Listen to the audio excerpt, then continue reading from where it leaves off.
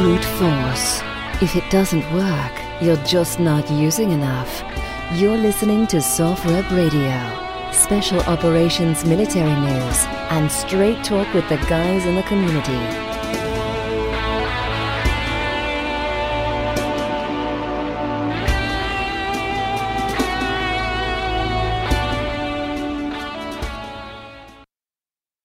Hello again, everyone. Welcome back to SOFREP Radio. SOFREP Radio, on time, on target. I'm your host this afternoon, Steve Balestrieri. We have a very special guest with us today, Michelle Black. And many of you may have already heard about her book that just came out. It's called Sacrifice. And we did a book review on that on the website. And Michelle has graciously agreed to come on the podcast with us. She's going to talk to us about her book. She's going to talk to us obviously about her husband, Brian, who was killed in action in Niger back in 2017. And we're going to talk all about that. And, you know, she'll fill us in on everything that's going on with her in the book. And, you know, I think, well, before we go any further, I want to welcome Michelle to the podcast. Michelle, thanks for taking the time with us this afternoon. We really appreciate it. Absolutely. Thank you for having me on, Steve. I'm so glad to be here.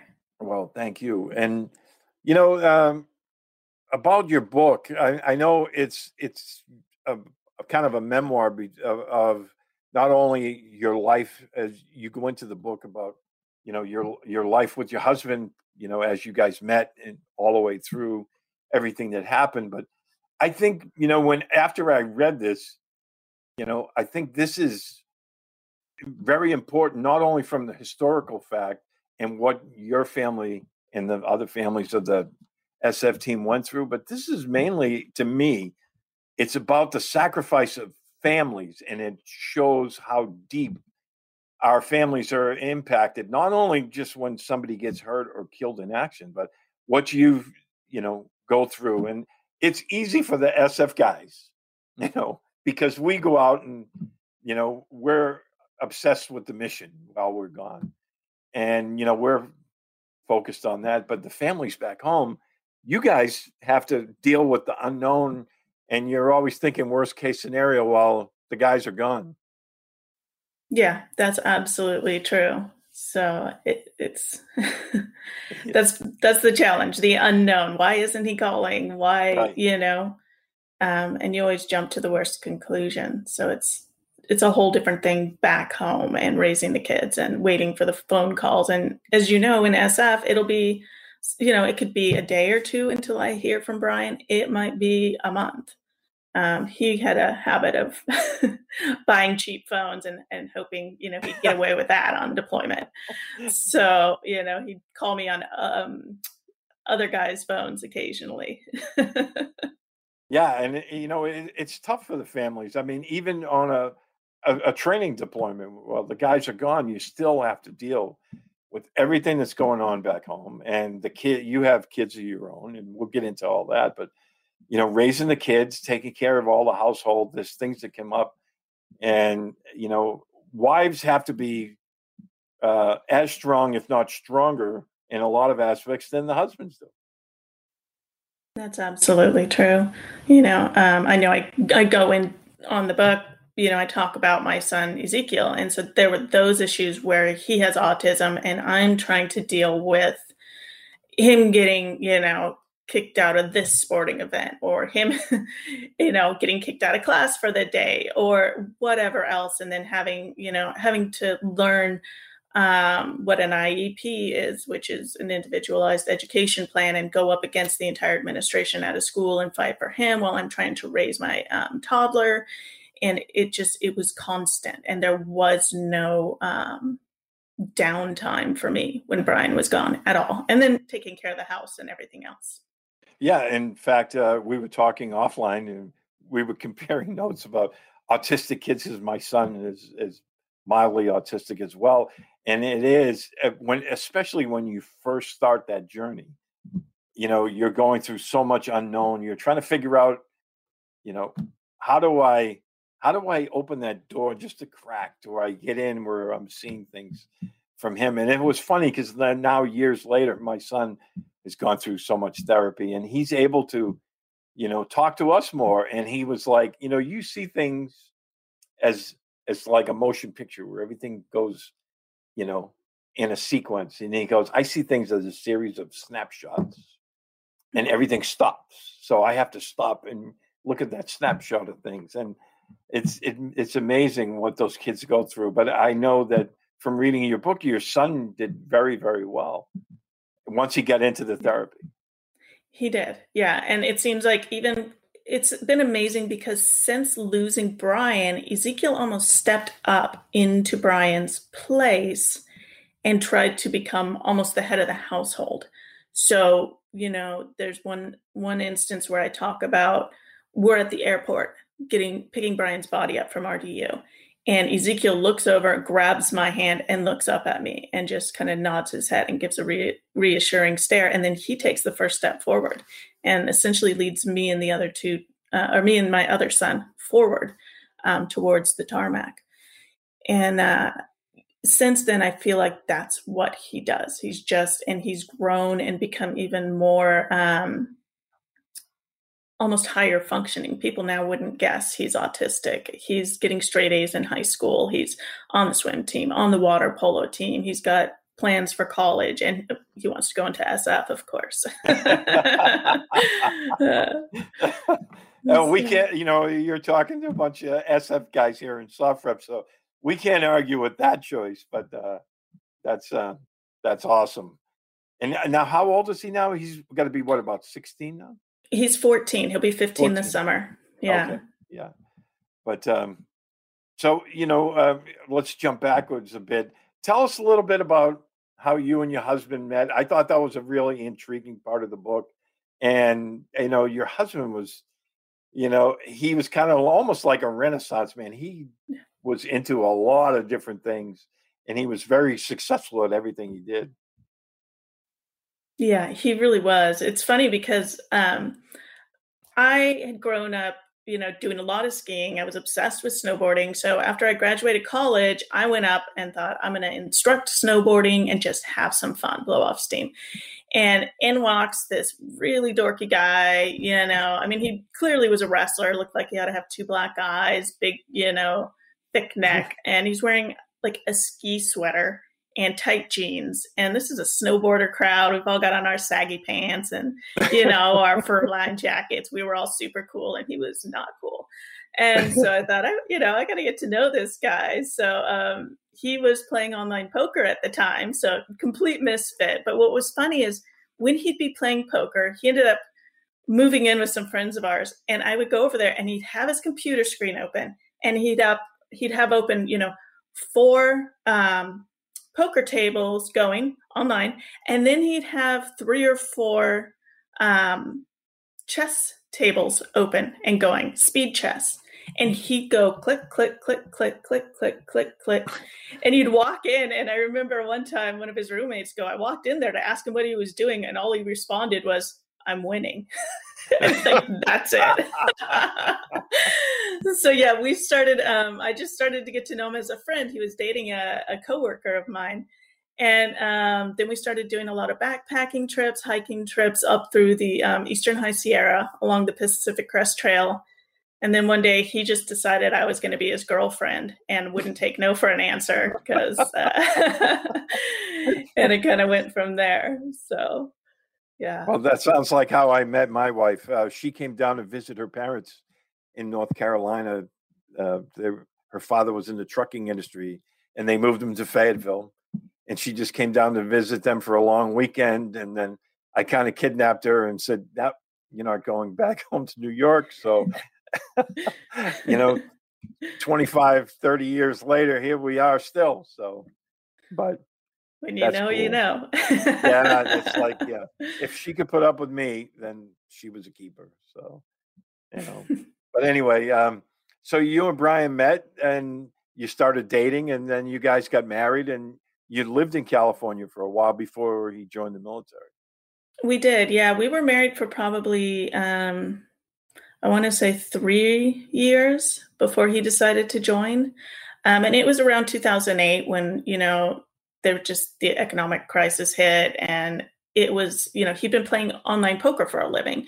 So the internet restrictions tightened up under Obama. And so all of a sudden he had to pull all of his money out, and it wasn't safe to keep it online in the banks that he needed to in order to keep playing. And then he'd had a business degree and he was trying to apply everywhere, but because he'd been playing poker instead of working with his degree, he had no experience.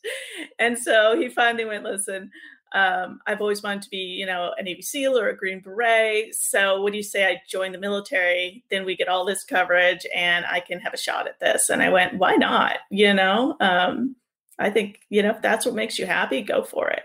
So it was, I think, 2009 when he joined. And then you guys, I think in the book you mentioned, was it Fort Carson that you were stationed at first before he tried out for SFAS? Yeah. So he, when he first went in, he went in as a medic, and we got stationed at a cache in Fort Carson, which, Fort Carson was amazing. We did a lot of skiing and hiking and whatever. But, as far as his job went, I was so busy with Ezekiel and all of the autism and just the craziness. And he was starting to get bored at work. So he actually had more free time than I did. I think during that time, he'd come home and I'd be busy off at, therapy sessions and whatnot with the kids. So he decided to go to SFAS, and that kind of fast tracked us. Within a year and a half, he went to SFAS.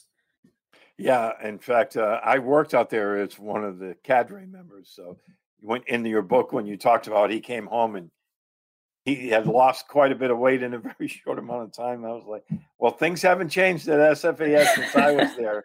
So that is a smoker of a course. And I tell people, here at SoftRep, we get emails all the time from young guys that are going through, and they ask for tips and advice, and I just tell them, be in the best shape you've ever dreamed of in your life, and you're still going to get smoked. You're going to lose a lot of weight, and by the time you finish, you're going to feel like you've been through the ringer, and that's what it's all about. But obviously he did real well in it. He was selected. He went to school, and then you guys moved to the wonderful town of Fayetteville. Yes we did. Yeah, and it's like of all the places in North Carolina, people ask me all the time, oh, what's Fayetteville like?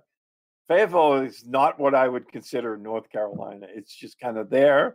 It's a military base. It's not where I would choose to live. The rest of the state was gorgeous. I love the mountains. I love the ocean, but Fayetteville, not so much. Yeah, same here. We loved going up to Asheville or, out to Wrightsville. But yeah. What part of town did you guys live in? We actually lived up off of Ramsey. So we were in kind of a rougher area near the Walmart.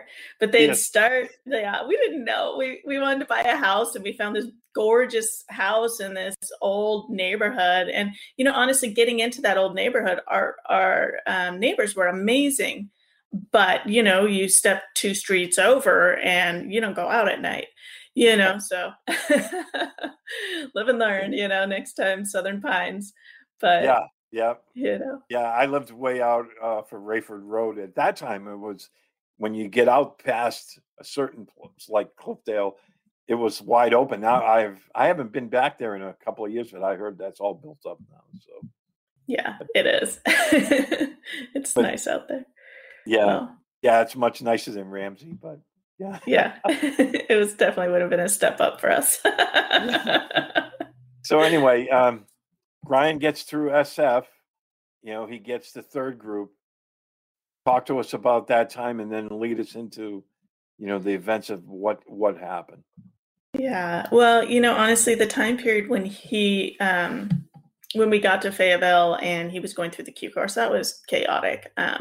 And because, like I said, I was busy with Ezekiel and all the chaos and trying to get him the therapy and into regular ed classrooms. And Brian was just gone, as it goes with the Q course.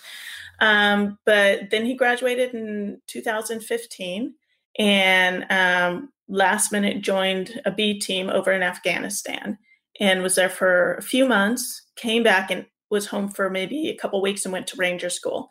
So then he was gone for another, 3 months, and then graduated that in April of 2016.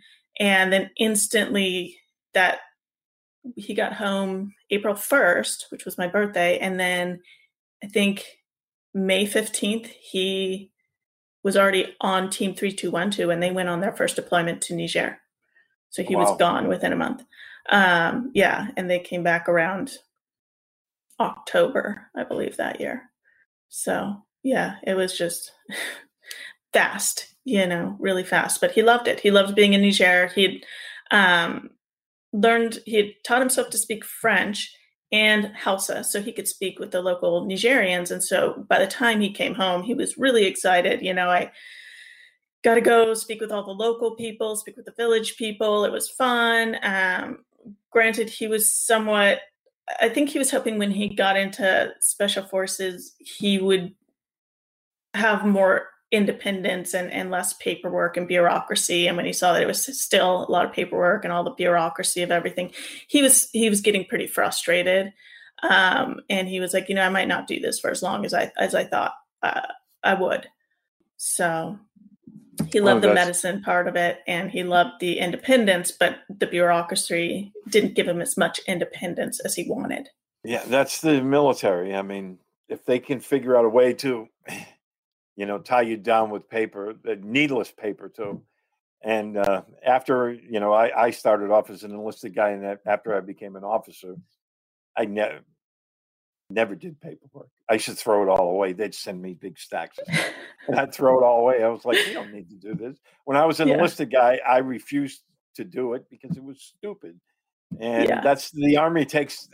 We always used to say they take all the fun out of everything. So, but that's typical. But reading the book, I got that sense that your husband loved that part of SF where you're interacting with the people.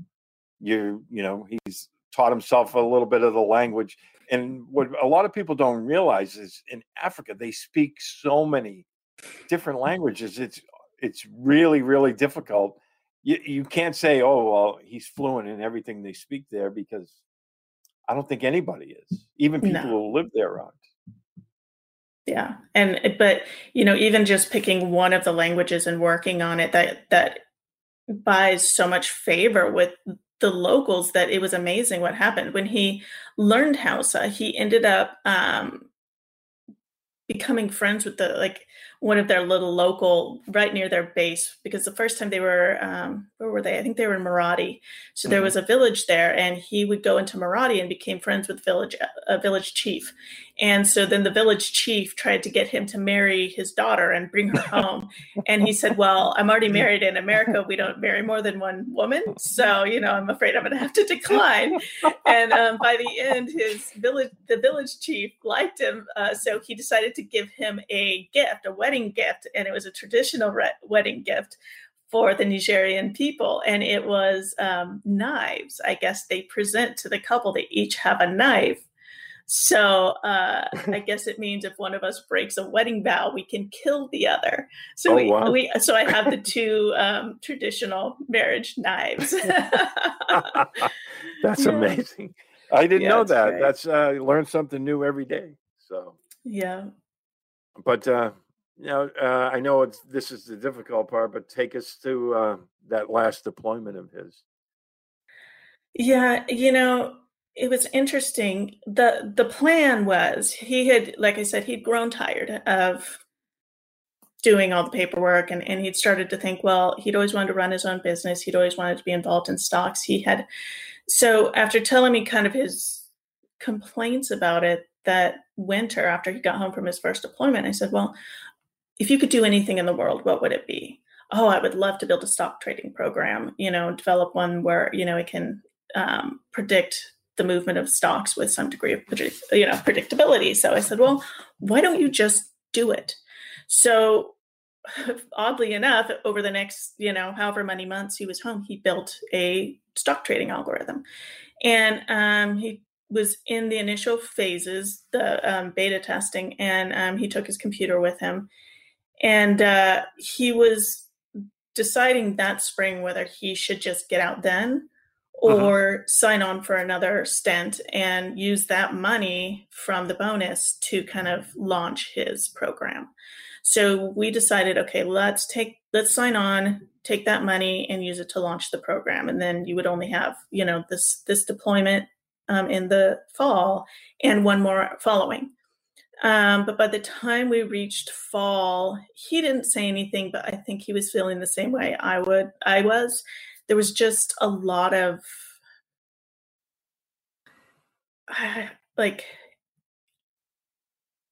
hesitation. It just, something felt off. And I'd never really been scared when he deployed. Nothing had ever concerned me when he left on training or deployments. I'd never felt any unease. But something just felt wrong this time, and I didn't want to let him go. And, it was the first time where we both were hesitating at the airport and okay, we'll see you later. This very uncomfortable, something's not right. And we're doing second and third hugs and I'm almost crying. And I'm I just don't feel right this time. And he left. And I didn't put this in the book, but a few weeks later, Isaac, our youngest son, looks up at me. He comes in the house after school and he goes, "Dad's not coming home, is he?" And I freaked out because I'd been feeling that way.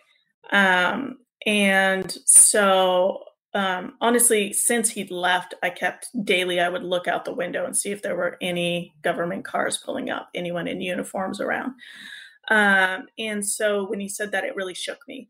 And I said, "Oh no, Dad's fine. Dad's totally fine. We just need to pray." So we started praying every night. And then about a day or two before I got the knock, I was walking through my bedroom and I remember being stopped in one place. And I just felt the Spirit of God all around me, just this heavy thing. And it was peace.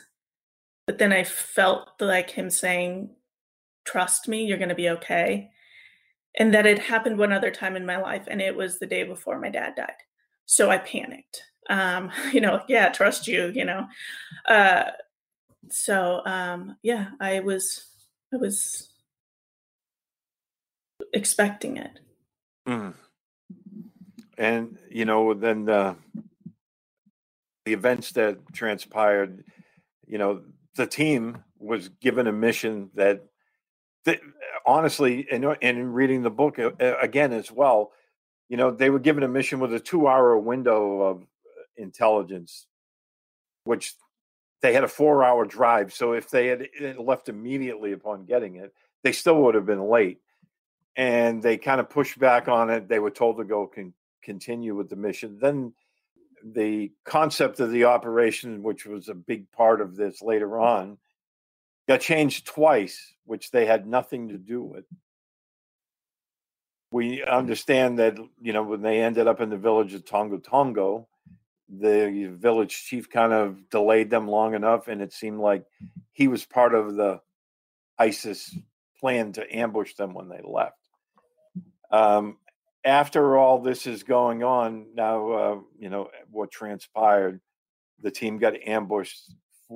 4 of the team members, including your husband, were killed in action. Several were wounded, including their team leader. The Army wasn't very forthcoming with details with you, and please take our listeners through that a little bit.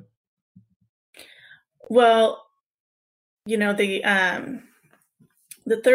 third group commander was one of the first ones to stop by our house, and he essentially told us, "Ms. Black, all we really know at this point is that they were on a routine patrol. Beyond that, we don't know any details, and as they come, we'll let you know." And that was, in October, right after it happened. And then pretty much from then on out, all I got was whatever came through the news.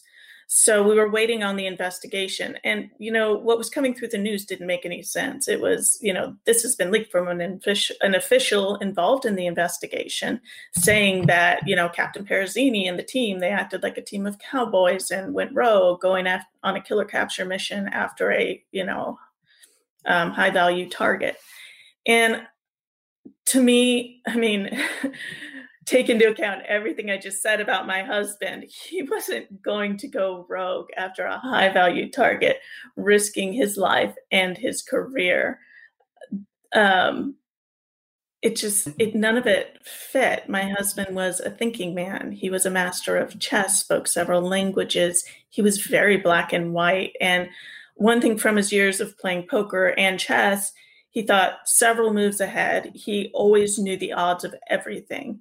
And, there's no way. And anyone who's in the soft community knows you don't go against orders, hide things from your, higher level officials. That's only that's only in the movies. Right. Yeah. So as I'm hearing all of this, I'm just going, none of this fits. But what I did hold out, I shouldn't even say hope. I mean, I expected the military to come in when we finally got our brief and say, yeah, these are just rumors. These are just, news reports, ignore them. This is what happened, and get a very detailed timeline, of the events and a very detailed explanation of the chain of command and how those command decisions were made, who made them, why, and even if there had been a mistake, a major blunder, I didn't care about punishments. I just wanted the truth. I didn't feel like anybody needed to be punished because these things happen. Mistakes happen. That's not a big deal. But that's how you learn. It's when you don't admit to the mistakes and really assess those and learn from them that it becomes a problem, because then you're going to continue leading men into battle and costing more lives. And that was basically the crux of the book, because the team realized the mission was messed up from the beginning. And they frequently called back. I think it was 3 times. It might have been only 2, but at least 2 to 3 times they asked to go back because they knew it was messed up. And then they were supposed to be the basic quick reaction force to a heliborne unit. And then that got canceled. And then they gave it to them. They had no medevac on station.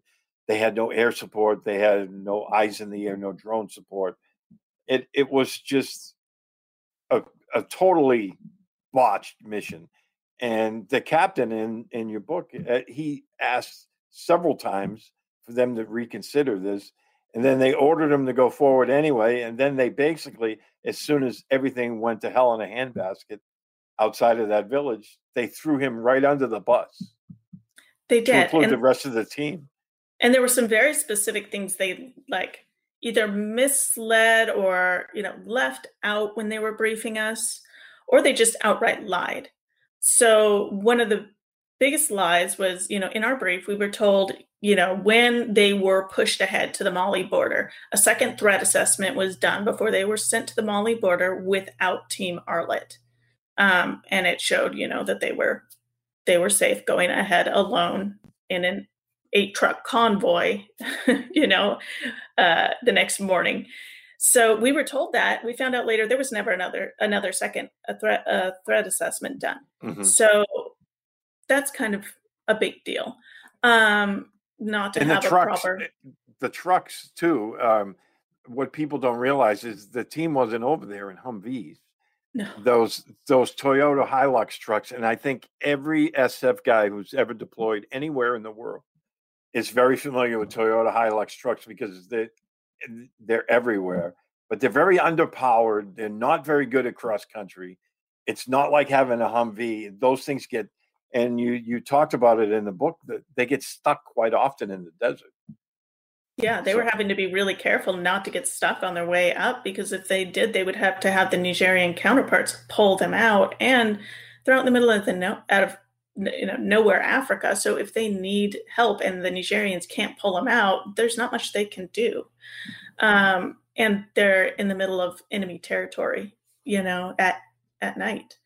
So that was one of the big things, the trucks, the threat assessment, but then there were things that just were inaccurate when they briefed us, like Captain Perezzini, when they were in the kill zone, he decided to stop the trucks. And this, this was a huge issue on the media, among the families. He stopped in the kill zone. Why would you stop in the kill zone? They showed that they had like a slideshow. Yeah. And because I remember watching the slideshow and they showed the first truck stop. And the first thing that comes to mind as any military guy, why would they stop in the kill zone? Well, then it turns out in your book that you found out that they didn't actually stop in the kill zone. And please explain. Yeah. And, it's funny because I interviewed each guy separately. So the first guy, it's like I stopped him 3 times and I'm like, this really happened? And then the rest of the guys later told me the same story every time they came to my house. What happened was, because they were in a by, with, and through mission, as they left the village, the Nigerian trucks were in the lead. And so the Nigerian trucks, as the fire started to break out, they panicked. And so they put the trucks in reverse and ran into the American trucks. One crashed right into the front, and then the other one, seeing them crash, tried to whip around them, and in the process clipped the same American truck and boxed them in because there was a tree on the other side of the American truck. So the lead American vehicle was completely boxed in, which brought the entire convoy to a halt in the kill zone, which really worked out well for the ISIS the enemy. People, yeah. So it was a mess. But and that's the thing, that it seemed like everyone they talked to, they discounted the people that were on the ground. Right. Because it's clear in your book, you talked to all the surviving members of the team. You interviewed them. Was it separately? You talked to each one of them? I did, because what I didn't want to have happening is I get them all in the room and they're talking to me and then they're correcting each other. Mm-hmm. I thought I want to see if they all have the exact same story when they're separate. And if so, then why would their accounts be discounted by AFRICOM? Because the general officers who pushed that mission through were basically covering their own ass, excuse my language, but that's all. I'm sure you've heard worse. That was the only conclusion I could come to, is somebody's being protected. And so what possessed you? Was it just to get to the truth, to have the team over to your house, and then you kind of broached the subject with them that you'd like to do this interview with them? Was it just to get to the truth? I think what started as, I think it was a buildup. So, okay, my husband died. Okay, a video was released. There reaches a level of injustice when your own government allows you to go through all this, and that's fine. That's what this job is all about. That's part of service and sacrifice. But then they lied to me. And then my last hope was, okay, they're going to go on TV at the media brief, and the AFRICOM commander, General Waldhauser, is going to finally be honest. And he started out with, I accept full responsibility for actions on the ground, was one of the first things that happened that came out of his mouth. But what you say and what you do are two different things. So that, I think it was a mix of what they were willing to do to the families to protect others higher up the chain, mm-hmm. and what they were willing to do to the men on the ground who had, honestly, they'd been through hell. They had watched their friends die. They had been ambushed by these ISIS militants, barely survived. And then they come home and they're ambushed by the press, by the families, by their own higher-ups who should be protecting them, and get thrown under the bus. And I think for me, the level of injustice for them and for us, that day when General Waldhauser spoke, he said, all teams on the continent of Africa are performing optimally, but this team is not indicative of what special operators do. I remember reading that. Yeah, in one fell swoop, he managed to just completely disrespect the sacrifice and really the careers, everything, and dishonor my husband and every man who fought and died along with him and the families. And in that moment, I was done. So that day I decided, they write books about other operations, and there's always some journalist who does it, who says we can't do it, who says I can't do it. So I'm done. I'm going to find the truth, and I'm going to write the book. And if the book is they were protecting someone and they lied to us, well then perfect. More stuff to put in the book. Did you have any journalistic experience prior to this? No, I'd never even written. I just thought, why not? Well, I'll tell you, after reading the book, it seemed like you've been an accomplished author, because I was looking elsewhere. I was like, this can't be the first book that she's written. It was quite well done. And thank you. Yeah, it was very well done. And the research was impeccable on it. And the fact that you were able to talk to the different team members. How are their, I don't know if you've kept in touch with them, but have they gotten bitter over the way they were treated by all this? No.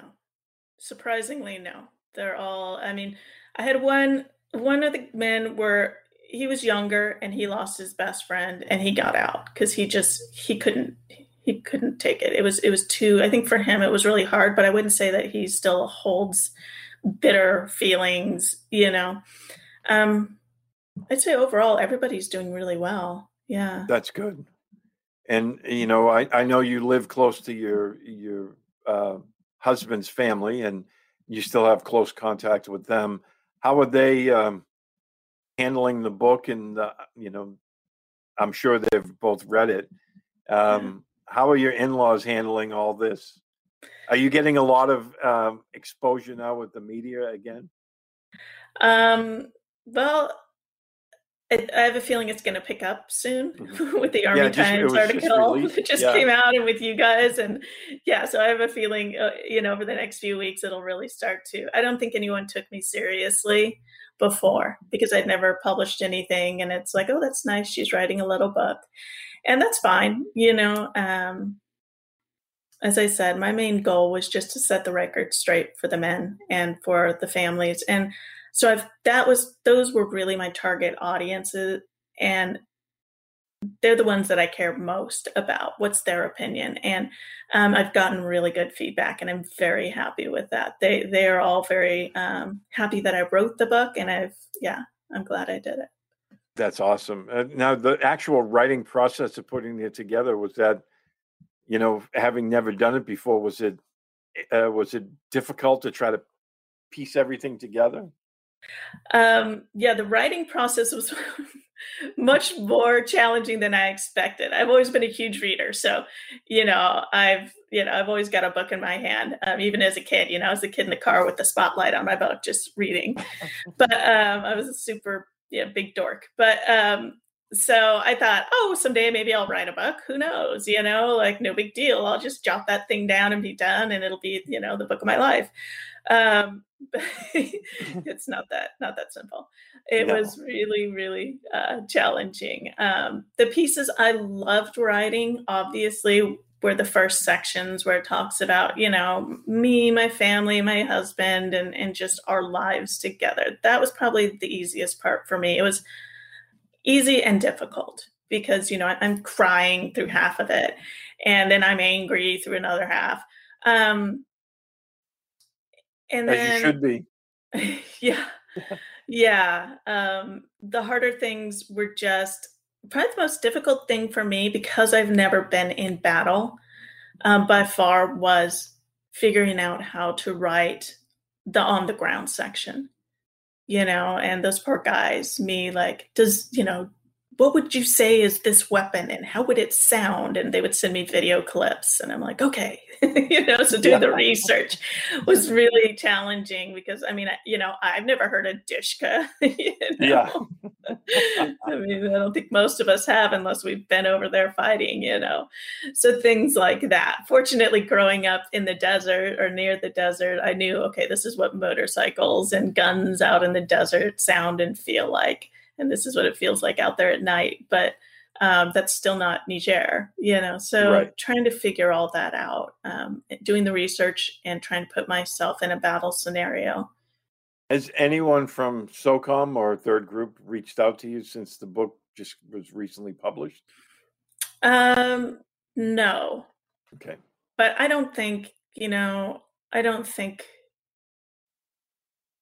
guess I don't know what to think. I'm hoping that, especially Third Group, because it was so close and personal, I think in general, they'll be very receptive, except for the individuals who specifically did things that were wrong. And that's the thing. I don't hold any animosity towards anybody, and I love the Special Forces community. I love the everything behind the military and what it does and why they do it. And I would encourage even my sons to go and, hey, become a Green Beret, join Third Group. I think this is great. I'm all about it. What I don't like is injustice that, these men were forced to face over somebody's career. I mean, my husband lost his life. My children lost their dad.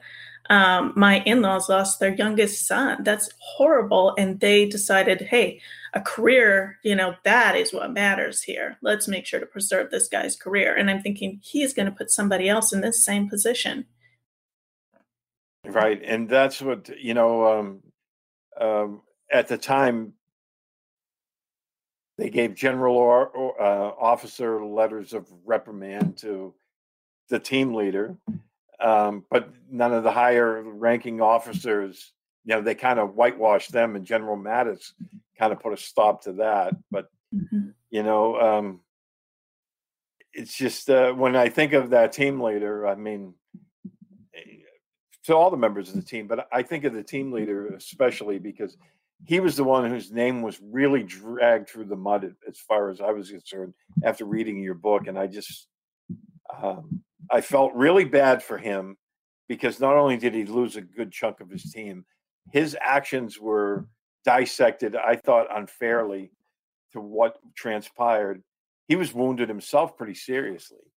And I just think the Army did him a vast disservice.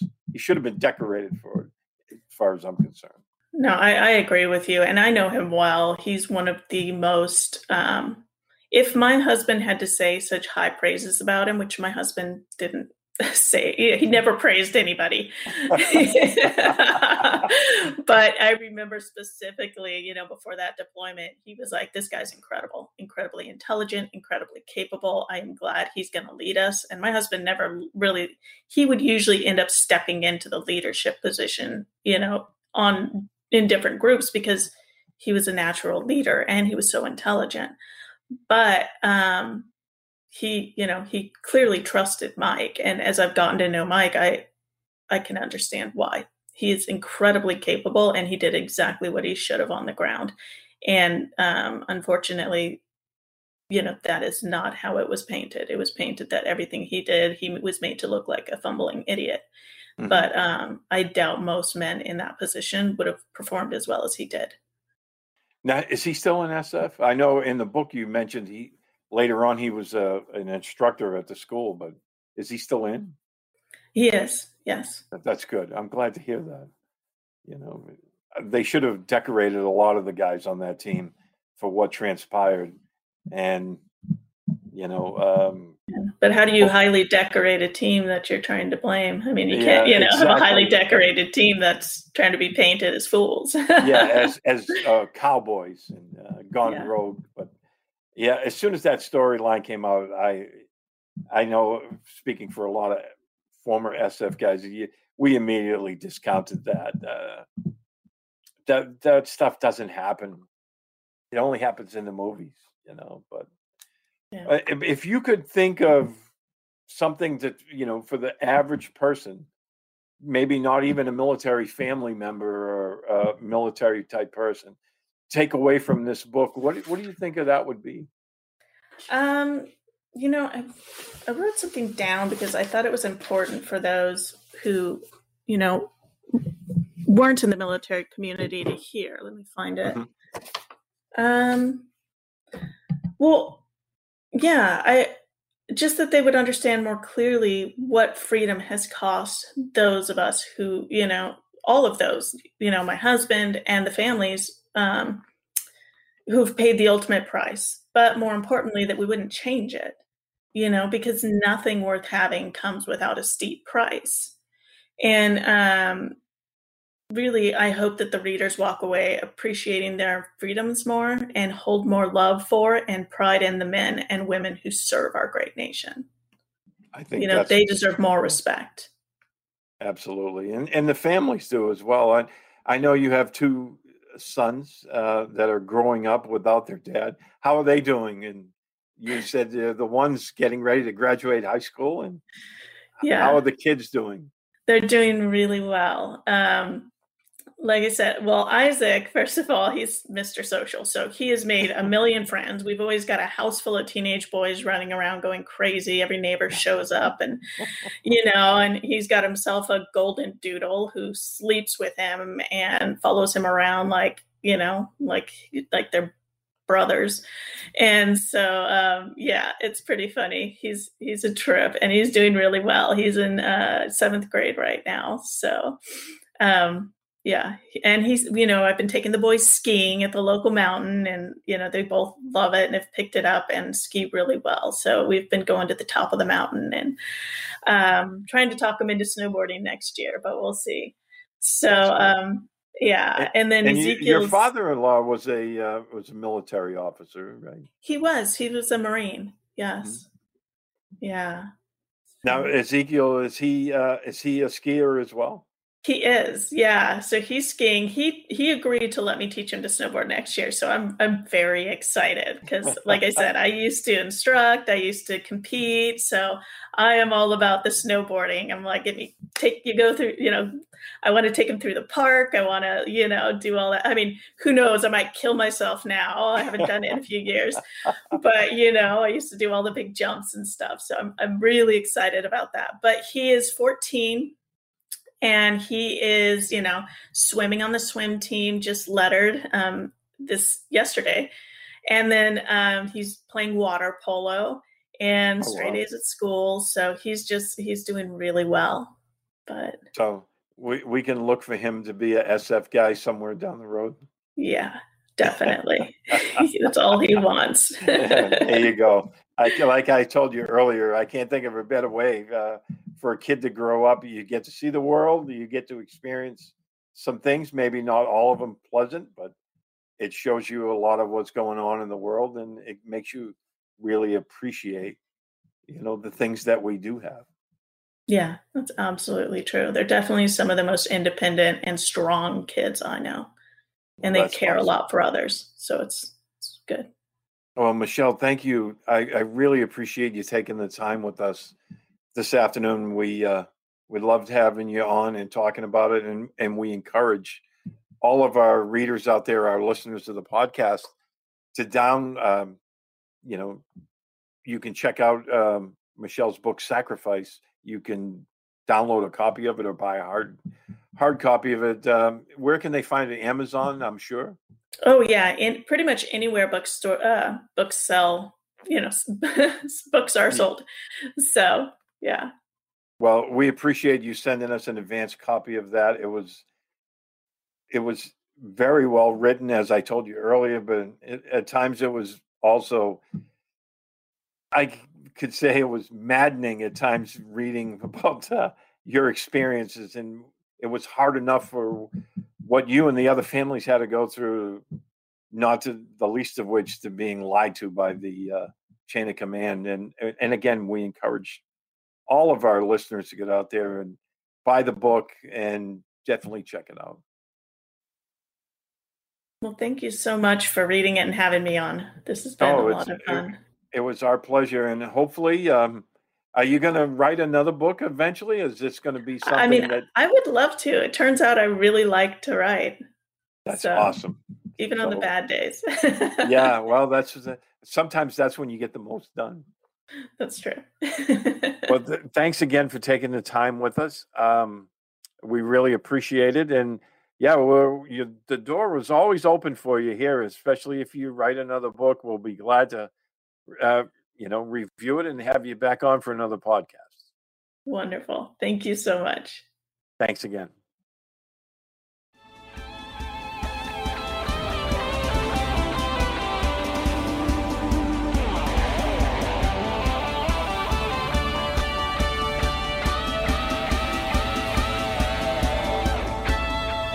You've been listening to Soft Rep Radio.